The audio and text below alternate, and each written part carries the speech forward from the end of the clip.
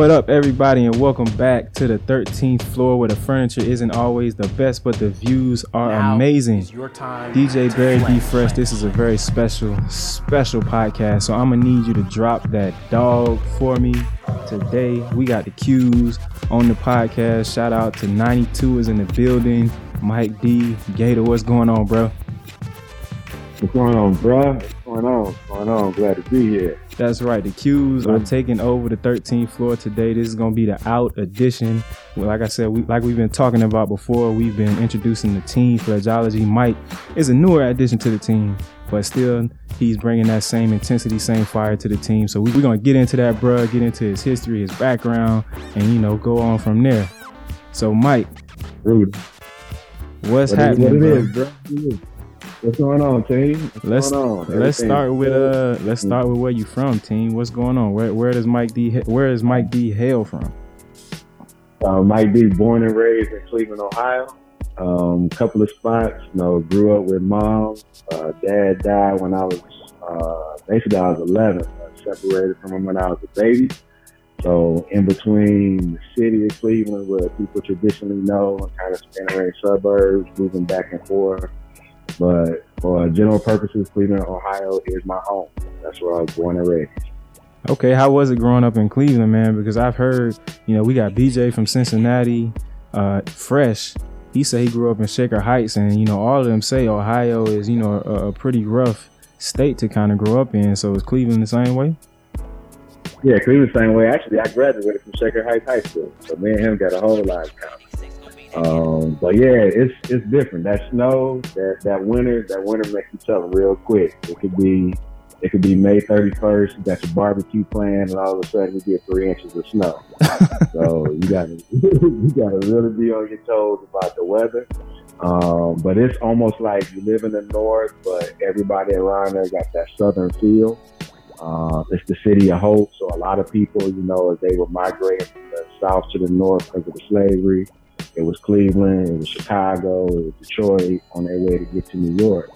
So it's a whole lot of Southern hospitality, even though you live in Cleveland. It's real down to earth. And it's cool. It's a small city. So pretty much if you don't know the person who's related to them, and you can really do some things up there. A lot of people think of it as being Ohio like it's kind of like a farm country. Mm-hmm. But Ohio got maybe about 3 states. 3 cities. They got Cleveland, you got Cincinnati, you got Akron. Columbus is the capital, but Columbus is just Ohio State University. So once you take the university out, ain't really nothing else left. But Cleveland itself, it's a nice spot to be in, nice spot to grow up in. It was fun. It made me who I am. Okay, so how was it, man? What did you experience growing up in Cleveland? A little bit of everything. So you got your friendships. We lived down in the city, so a lot of people know Bone Thugs and Harmony. Yeah. I lived in the same neighborhood that they did. My grandmother lived around the corner from where they grew up. My cousins went to school with them. So when they album dropped, a lot of people kind of asked, does everybody in Cleveland talk like that? Like, nah, but you understand kind of where they're coming from. A lot of people came. So at that time when I was growing up, it was crazy because the Crips had just came from LA and they came into Cleveland and started taking over the city. Wow. So it was a lot of people started popping up stuff. We had different gangs, a lot of stuff coming from Chicago into the city. So it's your typical urban environment, just like it is everywhere else. Your typical inner cities, your typical African-American population. But you still got to make sure that you get out. So Ma Dukes, she did a whole lot to make sure that I didn't get caught up in a lot of stuff with my friends. Even though I'm an only child, it's to a point that I got like 60 brothers because from us moving around, she always opened the house. So I'd wake up on Saturday morning and I go in the kitchen. I got 3 or 4 of my friends sitting at the table eating pancakes, eggs, and sausage. Like, hey man, did y'all leave me some? Because she always kept it open and they was always around. So we moved from apartments between different cities. So like I spent kindergarten at one school, 1st, 2nd, and 3rd grade, and another one, 4th, 5th, and 6th, back to the same community that I was in for kindergarten.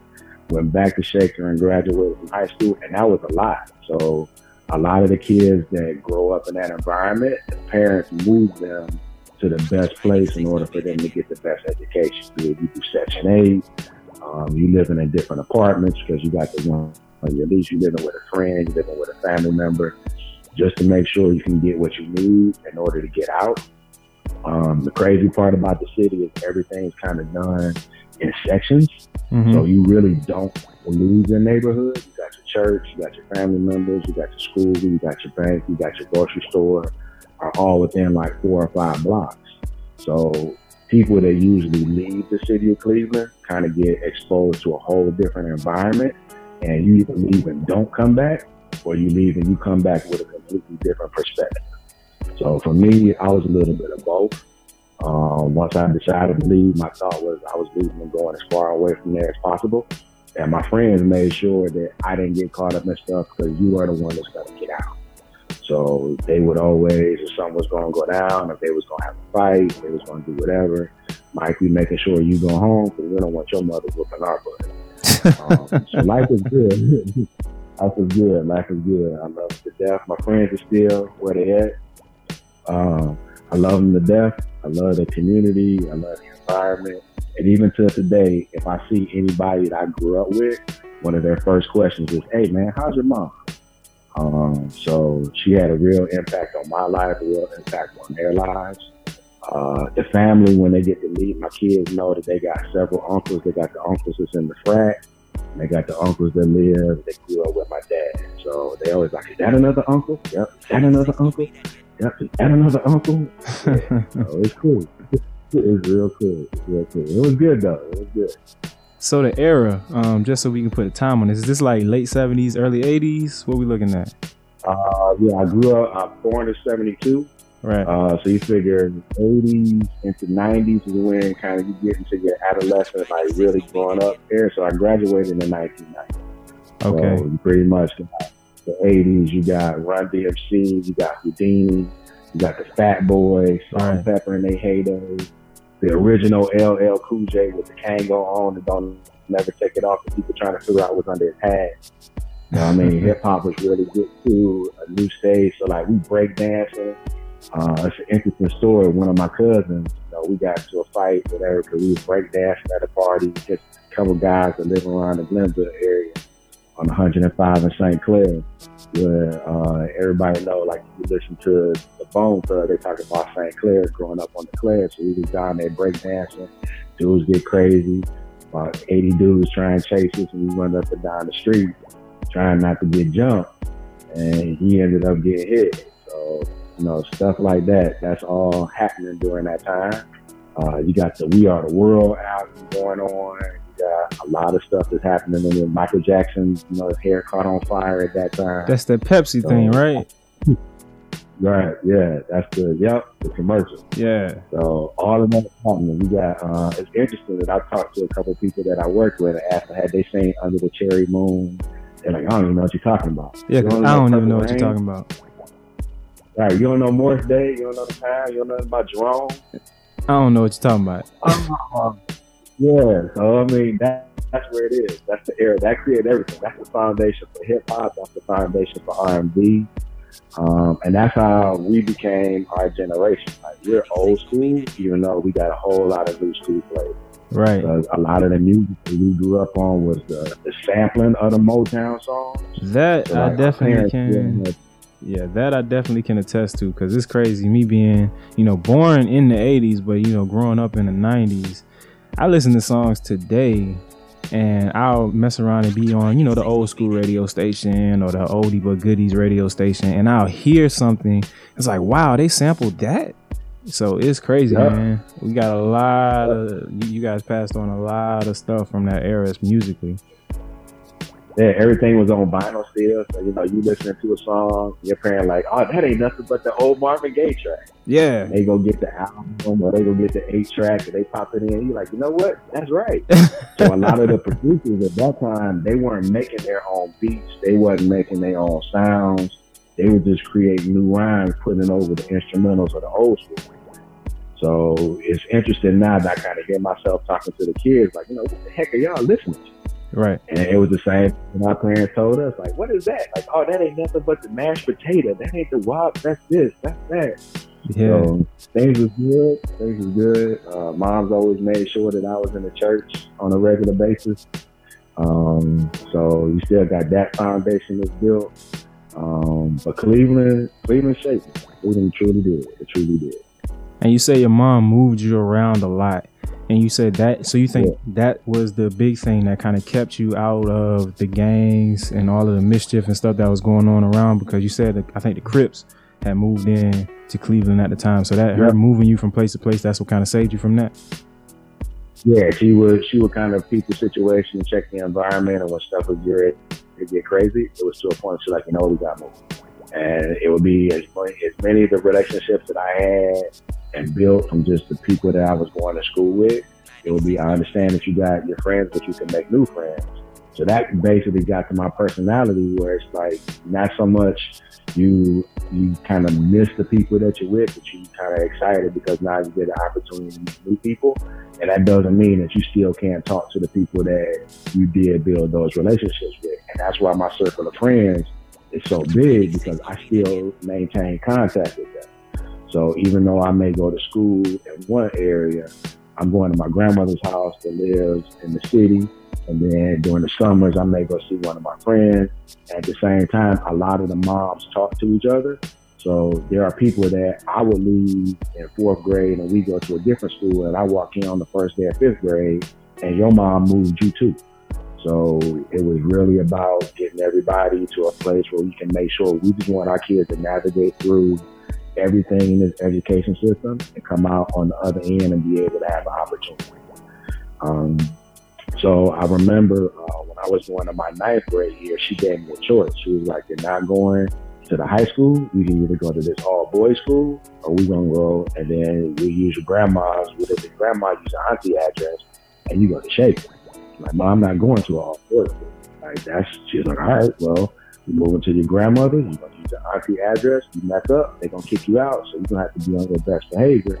And I literally went to Shaker, living in the city of Cleveland. So how far is Shaker? Which was a whole Shaker from this maybe about 25-minute ride, which was crazy because everybody knew where I lived, and I played basketball. So I got a basketball scholarship to go to UM, so like I was good. But everybody where I lived knew that I was supposed to be playing for that team, and we were in the same league. So so they got you with the recruiting stuff, huh? Yeah, it was one of those, if you don't say nothing, we won't say nothing. We want you here as long as you don't become a discipline problem, everything will be good. But when we would play that school, like they would literally chant, like, Mike doesn't live there. So we would go to the home gym, and I remember the first game I played at that gym in my community. Like, coach took me out, let me sit for a little bit, and he would just literally start hitting me with batteries. I'm like, Coach, I got to get back on the game. He was like, what? I'm like, look. And I pointed down to my feet, and it was like little AAA, AA batteries. He was like, people was throwing batteries at you? Yeah, like, them guys right there, man, they trying to get me in trouble. He was like, you know what? Get back in. And like every time we would play there, I would literally play the whole game. Like, I wouldn't come out to warm up until the game was ready to start. I wouldn't come out for halftime. At the end of the game, I got buried in the locker room. And then during the week, they're like, man, you ain't supposed to be playing for them. Right. So we got favored to go to state. We were supposed to win states my senior year. But that gets into a whole free throw conversation because Mike missed the free throws and we ended up losing by 1. So man. That is still known to this day. I am 44 years old and my friends still look at me like, I don't believe you missed the free throws. And it took me a while. I missed the front end 11 1-on-1. And I could shoot free throws with my eyes closed. Easy. Yeah. I know that's tough, it was that time. I accept it. I really and truly believe that if I had made the free throws, my life would have been a different way. But it's that point in your life where your path is either going to be defined by what you do or what you don't do, regardless of whether it's good or bad. You're just going to go in these 2 directions. Mm-hmm. And because I missed it, I ended up going to Miami. I ended up meeting my wife. I can kind of see that path going that way. If I had made them, we would have been saved, and it could have been a whole completely different direction that my life would have gone in. So I accept it. It took me at least 5 years to make the free throw, even when I thought about it after I missed it. But it is what it is. But you were still able to catch a scholarship to UM, so I mean, you definitely made the most of that situation. Yeah, I got a scholarship. I was on the team for a year, and then it was done. What happened? Why'd you end up leaving after only a year? Honestly, I got kicked off because I became my own mate. So the whole process was crazy. The coach at that time was Leonard Hamilton. He's the coach now at Florida State. So it was a couple of us that came in. It was actually 6 freshmen that year. Me, Mike Gardner, Pat Lawrence, Constantine Popa, and I'm trying to find who's up. It was one more. So all of us are together. He's got these rules. I get injured, going back and forth. Travel situations, mom's coming. He gets all crazy about being in, having a female in the room. They're like, that's his mother. He's like, I know the female. So he and I go back and forth. That December, we started our process. The OD bros asked me to get a recommendation because, it'd be good to get a recommendation from the basketball coach because we got a basketball player pledging. Kind of go through that. Sit down with him. He's like, look, I'm not going to have anybody in the fraternity on my team. If you are going to be in the frat, you're going to play as my frat. We got the big KA side paddles on the wall. Like, look, man, I'm not doing that. He's like, well, if I sign these papers, you off the team. I'll make the phone call as soon as I sign. And by then, I was fed up. So mom's always stressed academics. She's never allowed me to play if I got a C on any assignment. It wasn't about the C in the grade. Like at the quarter, at the semester, at the end of the year, like if I got a C on the test, a C on the homework, she would literally let the coach know, like, he's not playing. And it really took me to try her on that. So the first time I got a C, he told him, like, he's not playing. That's my son. He's in Berkeley. He's not playing. And I got the worst looks the whole game from my coach. And I never again got a C on anything. So my thought process was, I'm here for education, not to necessarily play basketball. So I can go right over to financial aid. I can just be here on academic scholarship. I ain't got to deal with your academic scholarship because I'm tired of you anyway. So you know what? Sign the paper. And I had already torn a muscle on my chest. So I'm on medication. I'm supposed to have surgery. Like, dude, you know what? This is enough. It got to a point where, like, I'm literally not playing. I got my knee and I'm immobilized. He's telling me I'm not allowed to have books in his practice. Like, man, I got a test. I'm not practicing. I can't even walk. This don't sound like a good coach, man. I don't know about this dude. Right, and that's kind of how I got to a point. And literally, everybody that came in with me. So I got kicked off my freshman year. Akil Swaby, who was a freshman, he made Rookie of the Year. That was our first year in the Big East. He made Rookie of the Year in the Big East. He tells him after the season, you're not allowed to shoot anymore. So he transfers out. I think he transferred to Central Florida. Mike Gardner gets into a situation was similar to mine. They were going traveling. He was from Virginia. They go to play Georgetown. He goes to see his moms and his aunt. His uncle tried to bring him back. They get caught in the D.C. Virginia traffic. He's coming late. He lets him know. So he sits it. He's like, all right, I'll take it. So he's like, all right, well, the way you acting, I'm going to sit you the next game. So he sits in the pit. By the time they come back, he kicks him off of the pit. And the same thing happened to Pat Lawrence. Pat Lawrence was in it. He ended up getting crazy with coach. He ended up leaving. His brother had come down, Anthony Lawrence. They was together. When Ant left, Pat left, and Pat went to Central Florida. So the only person out of our freshman class that played the whole time was TC, with his name Constantine Popa, but we called him TC. But that was because he was from Romania, and they was going through civil war. It wasn't no place for him to go back to. Wow. So he the only one who made it. And it got to a point that people would ask, like, I played on campus, I played in intramurals, they're like, hey, you need to come back. Like, look, I'm not coming back until he leaves. He's not going nowhere. Right. So I watched you guys from afar. But that was cool. That 1 year that I had, in addition to, like, growing up, like, I got to be along. Basketball was along with football. So, like, I know Mike Burrow, I know Stat, I know, what now is The Rock. All of us were basically together as one. So we worked out together. We would go to Luke's Club together. We eat together. Life is life. Everything was good. So I appreciate it. Yeah, man. So you were down there in the Miami heyday. So outside of, that basketball experience, you say you pledged to frat. What else was your experience like at the University of Miami? I know the bright lights and big city of Miami are one thing, but how did you, grow up on the campus? Campus was good. So I basically ended up coming to frat the second semester of my freshman year. So pretty much my entire college career, I was involved with frats, I was sororities. So I ended up becoming president of FBG. That was pretty cool because you got a chance to be a leader on campus and do some different things. I understand now that Bond still exists, but that's kind of how we got connected with Carol, because we actually created Bond when we were there. Because it was kind of a time when you realized from the perspective that the university is making a lot of money off of athletes, and most of the athletes on this campus are Black. So at some point in time, we need to organize and kind of realize that we have some strength and some power in what actually happens on this community and what actually happens on the campus. So it was a lot of conversation that was going on about trying to get the football players to really structure themselves to where they can make some true demands of what was happening on campus for the benefit of all Black people. I had gotten to a point where I realized then my gift was to work with youth.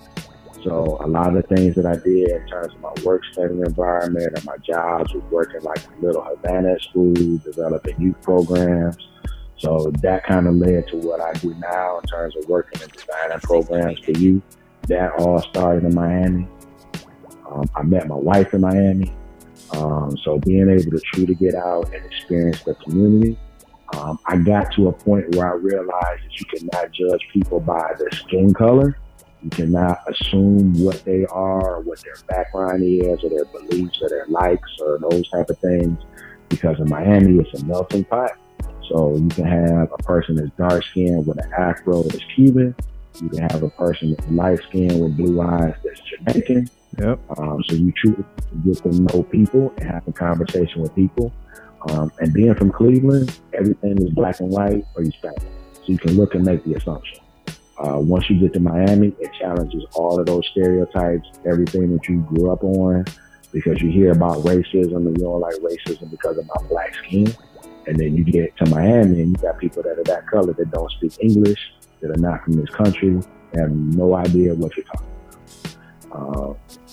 So it truly got to broaden my horizons, my thought process, thinking completely different about just life in general.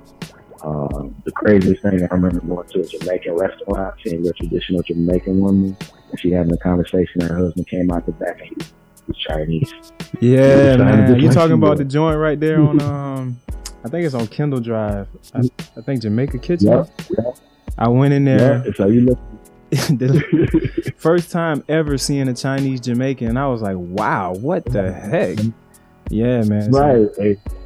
So we were there with Rohan. So you got Rohan Marley there, you got his brothers there, and Rohan knows them, they know Rohan. They start to click like, wait a minute, you for real? Like, you know the Marleys. Right. I mean, he know all of Bob Marley, he's a Jamaican legend, but, his kids is conversing, so it challenges everything that you know. It got me to truly see the world differently. And that's just over the time that I was there. So I got there in at the end of 90, 91.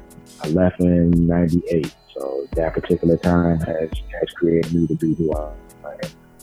Okay. And you mentioned that you came into contact with Carol then. Was it to help start Bond, or did you guys have, other ventures together? We had some other ventures, but that's kind of where it started. So we started trying to figure out, I remember sitting around, it was me, him, a couple other people, Jason, Gary, JD, and we all sitting around trying to figure out, what type of acronym can we come up with in order to create the name. And then you start to get that mindset of, we can actually do some things that have an impact in the community.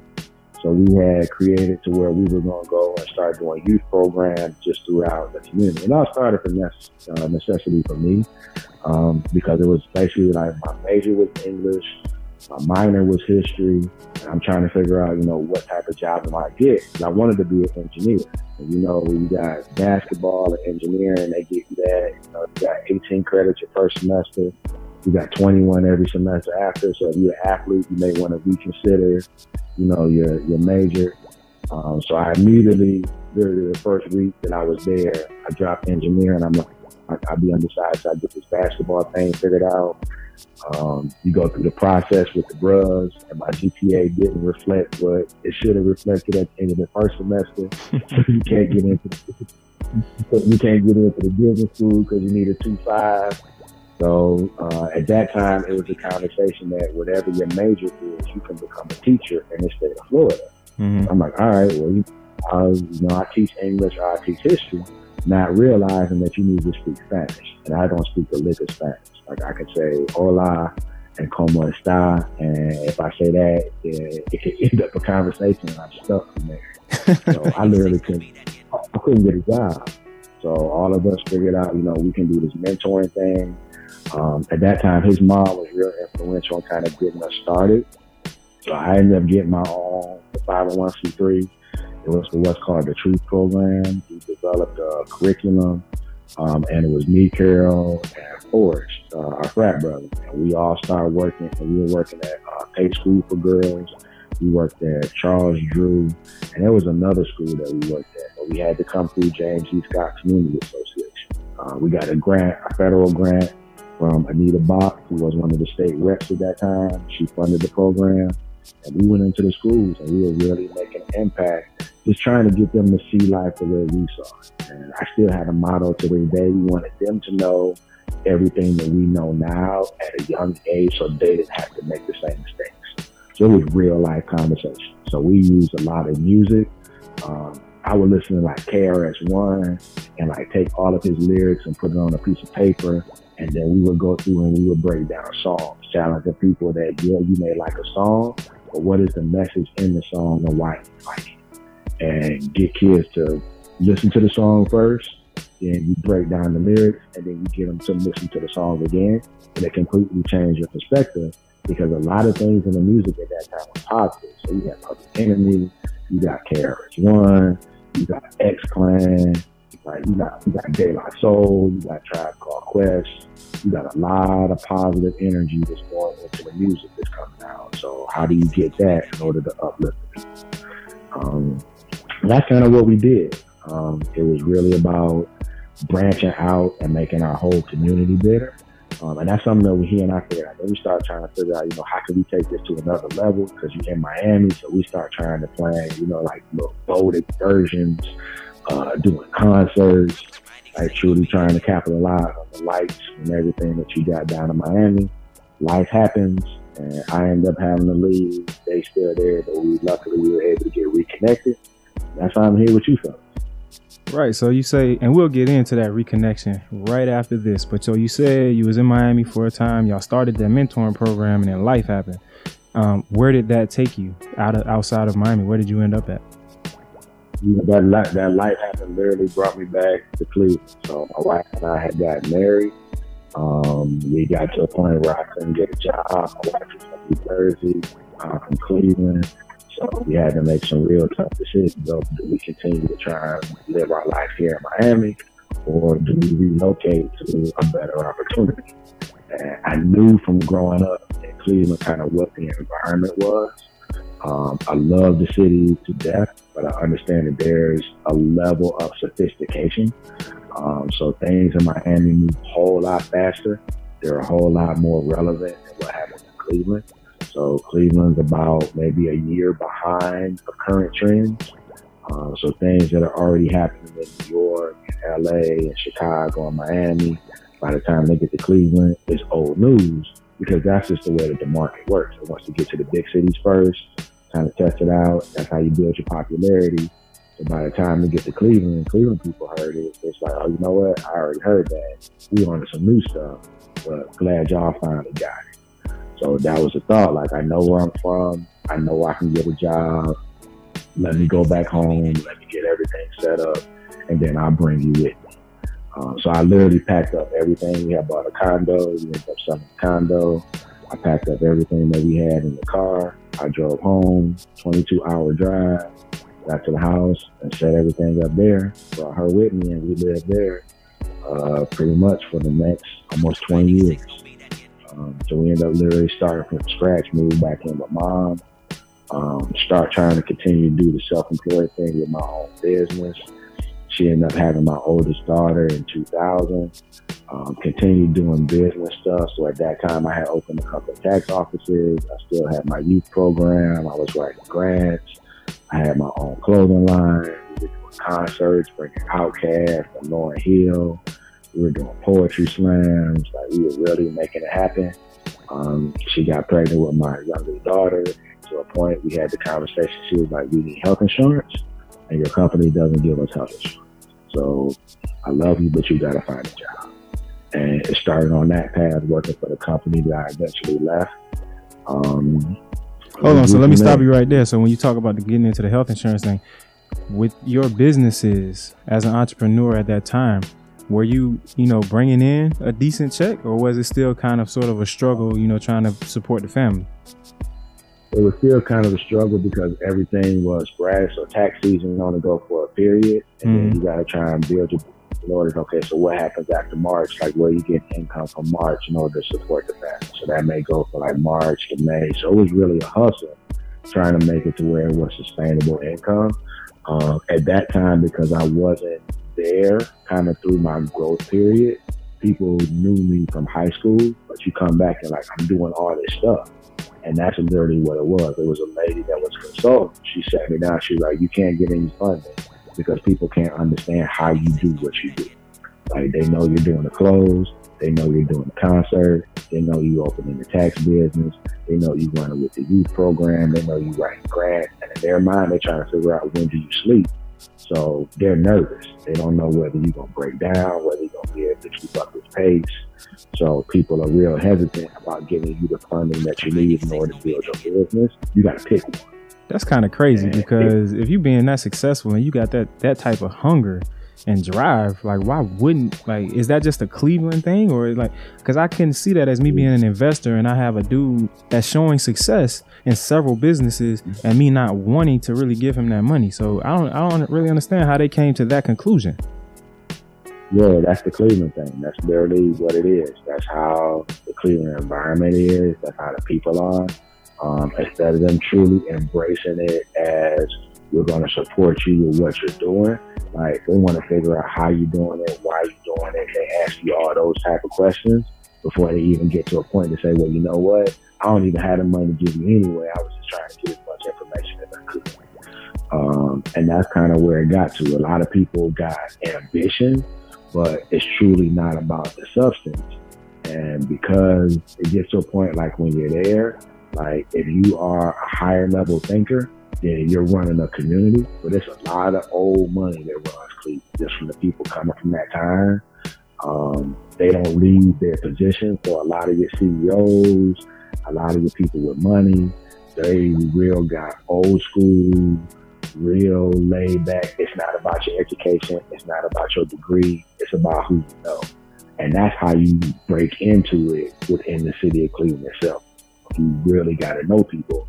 So there's people there that aren't qualified in any capacity, that are running the government, that are running communities, that are running Fortune 500 companies, because you the nephew or the son-in-law, and the person with the master's from Harvard or Wharton Business School, they can't get a job because you are a threat to me, because you can find out what I don't know. And if you find out what I don't know, that's going to make me look illegitimate to the people that I got working for me. So I'm just going to blackball you and keep you out. And that's what it got to. It got to a point where I'd have conversations. People are like, "You know what? You got some great stuff going on. I'll get back to you," and you don't hear from them. And then 3-4 weeks later, you look up and they trying to replicate what you do. And it was a real eye-opening experience, to the point where once you had the conversation about doing health insurance and all of that, it got to a point where I was so tired of having to redo and reprove myself every time. I was like, "You know what? You're right. This is that time. I'm out." And literally just one day, my cousin, he pulled up with his van, and he and my godbrother, we took everything out of our office that I considered for me to be of value for me to move forward, put it all in plastic tubs, stuck it in the back, and I went to work full time for one of the people that I had as one of my clients. Okay. And I started there in 2003, and I literally stayed there until this summer, July, I went from running a school day program to becoming associate director to literally being in line to take over the agency in a matter of 14 years. Wife got a job, we moved to New Jersey, and that's basically how everything unfolded.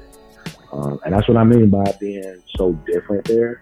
Like, it's so close-knit that people don't look at your resume. They don't look at your educational background. They see those things as being intimidating. So the smarter you are, the harder it is for you to get into positions of power in Cleveland, because those people that are there, they've known the other person since high school.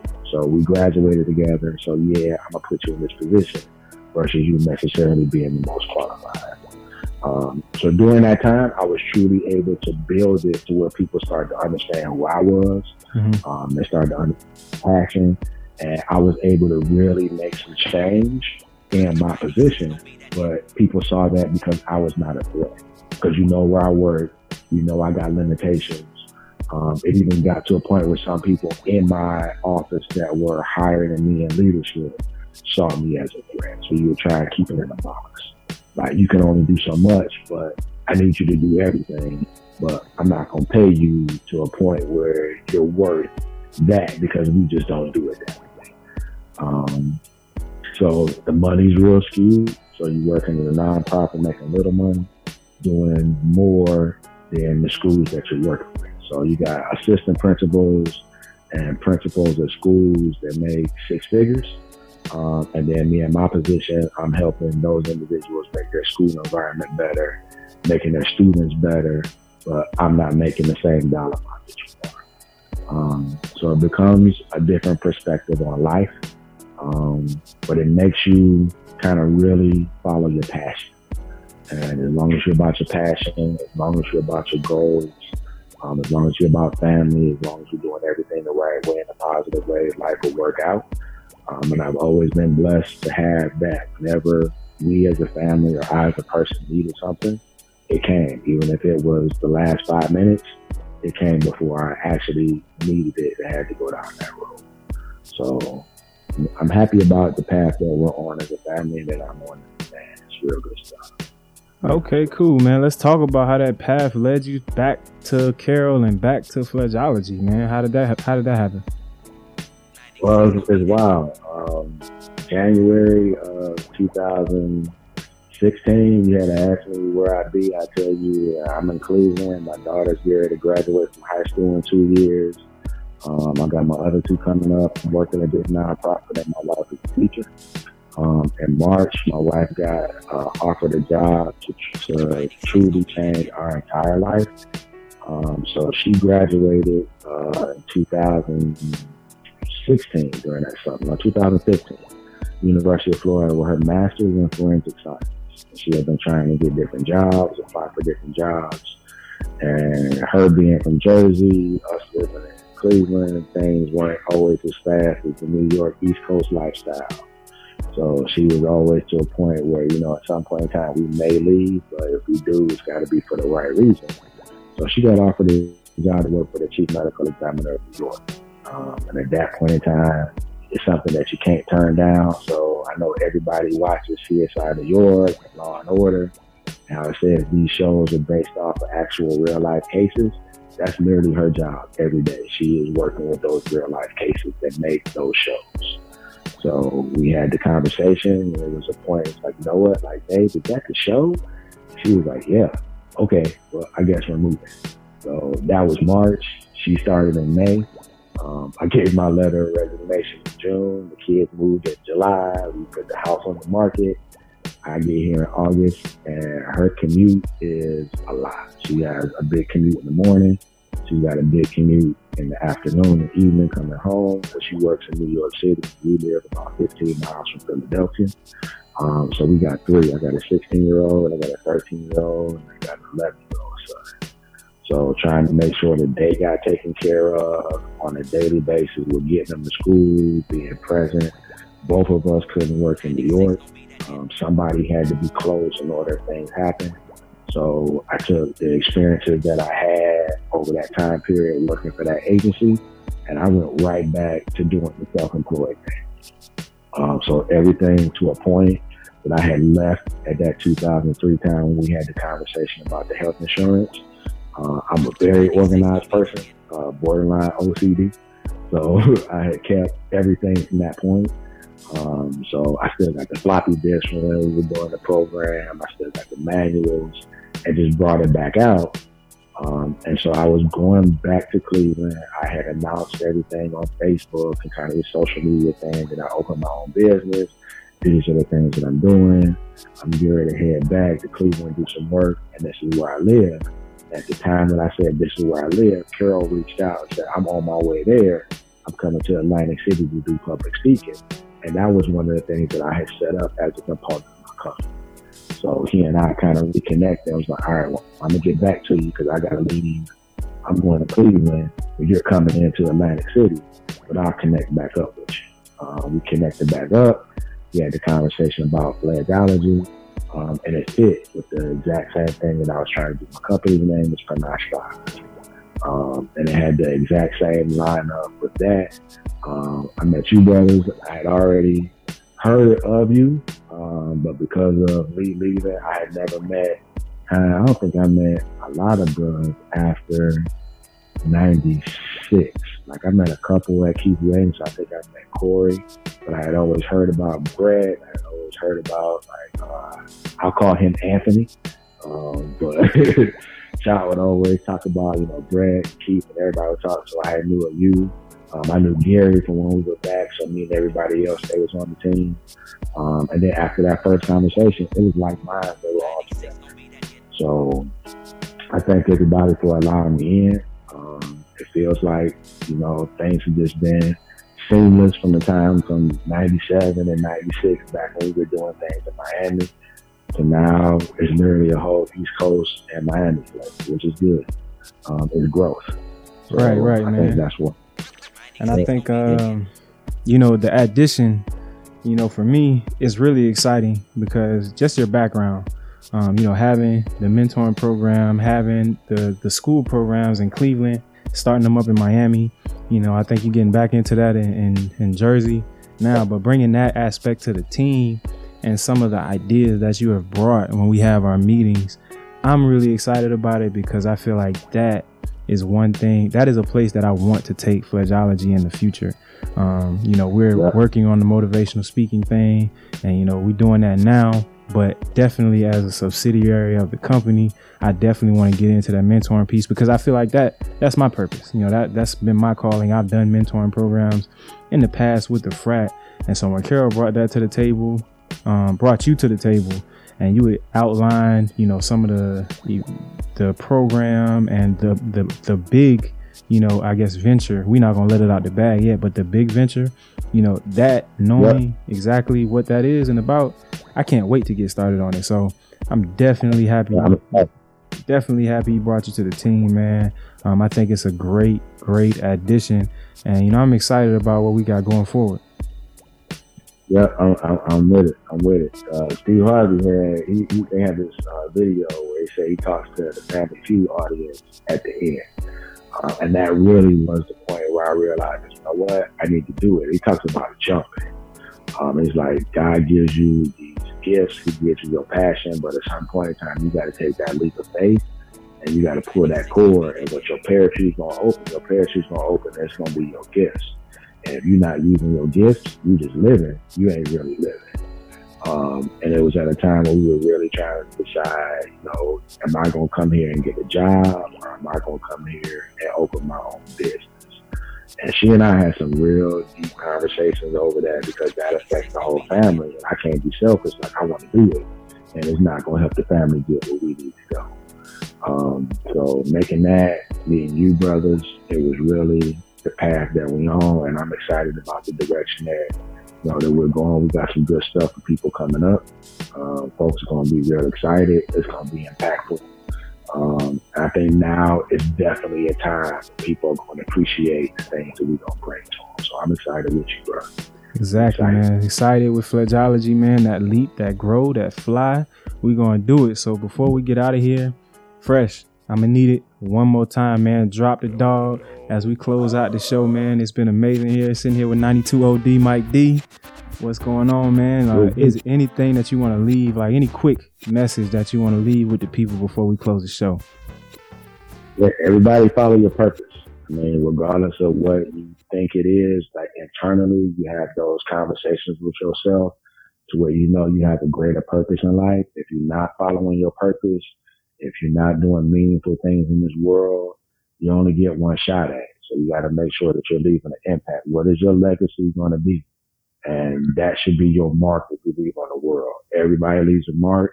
Everybody leaves an impression. And it's your choice of how you leave that impression and what you do to impact others. And as long as you can live, your name will live forever.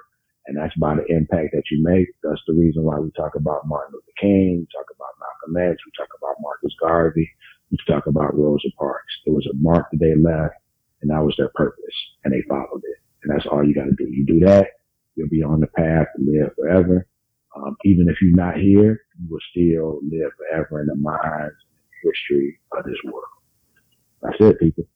There it is, man, and we out of here. Thank you for listening, joining us here on the 13th floor where the furniture isn't always the best, but the views are amazing. We out. Root to the cubes. Woo, woo. Now is your time to fledge.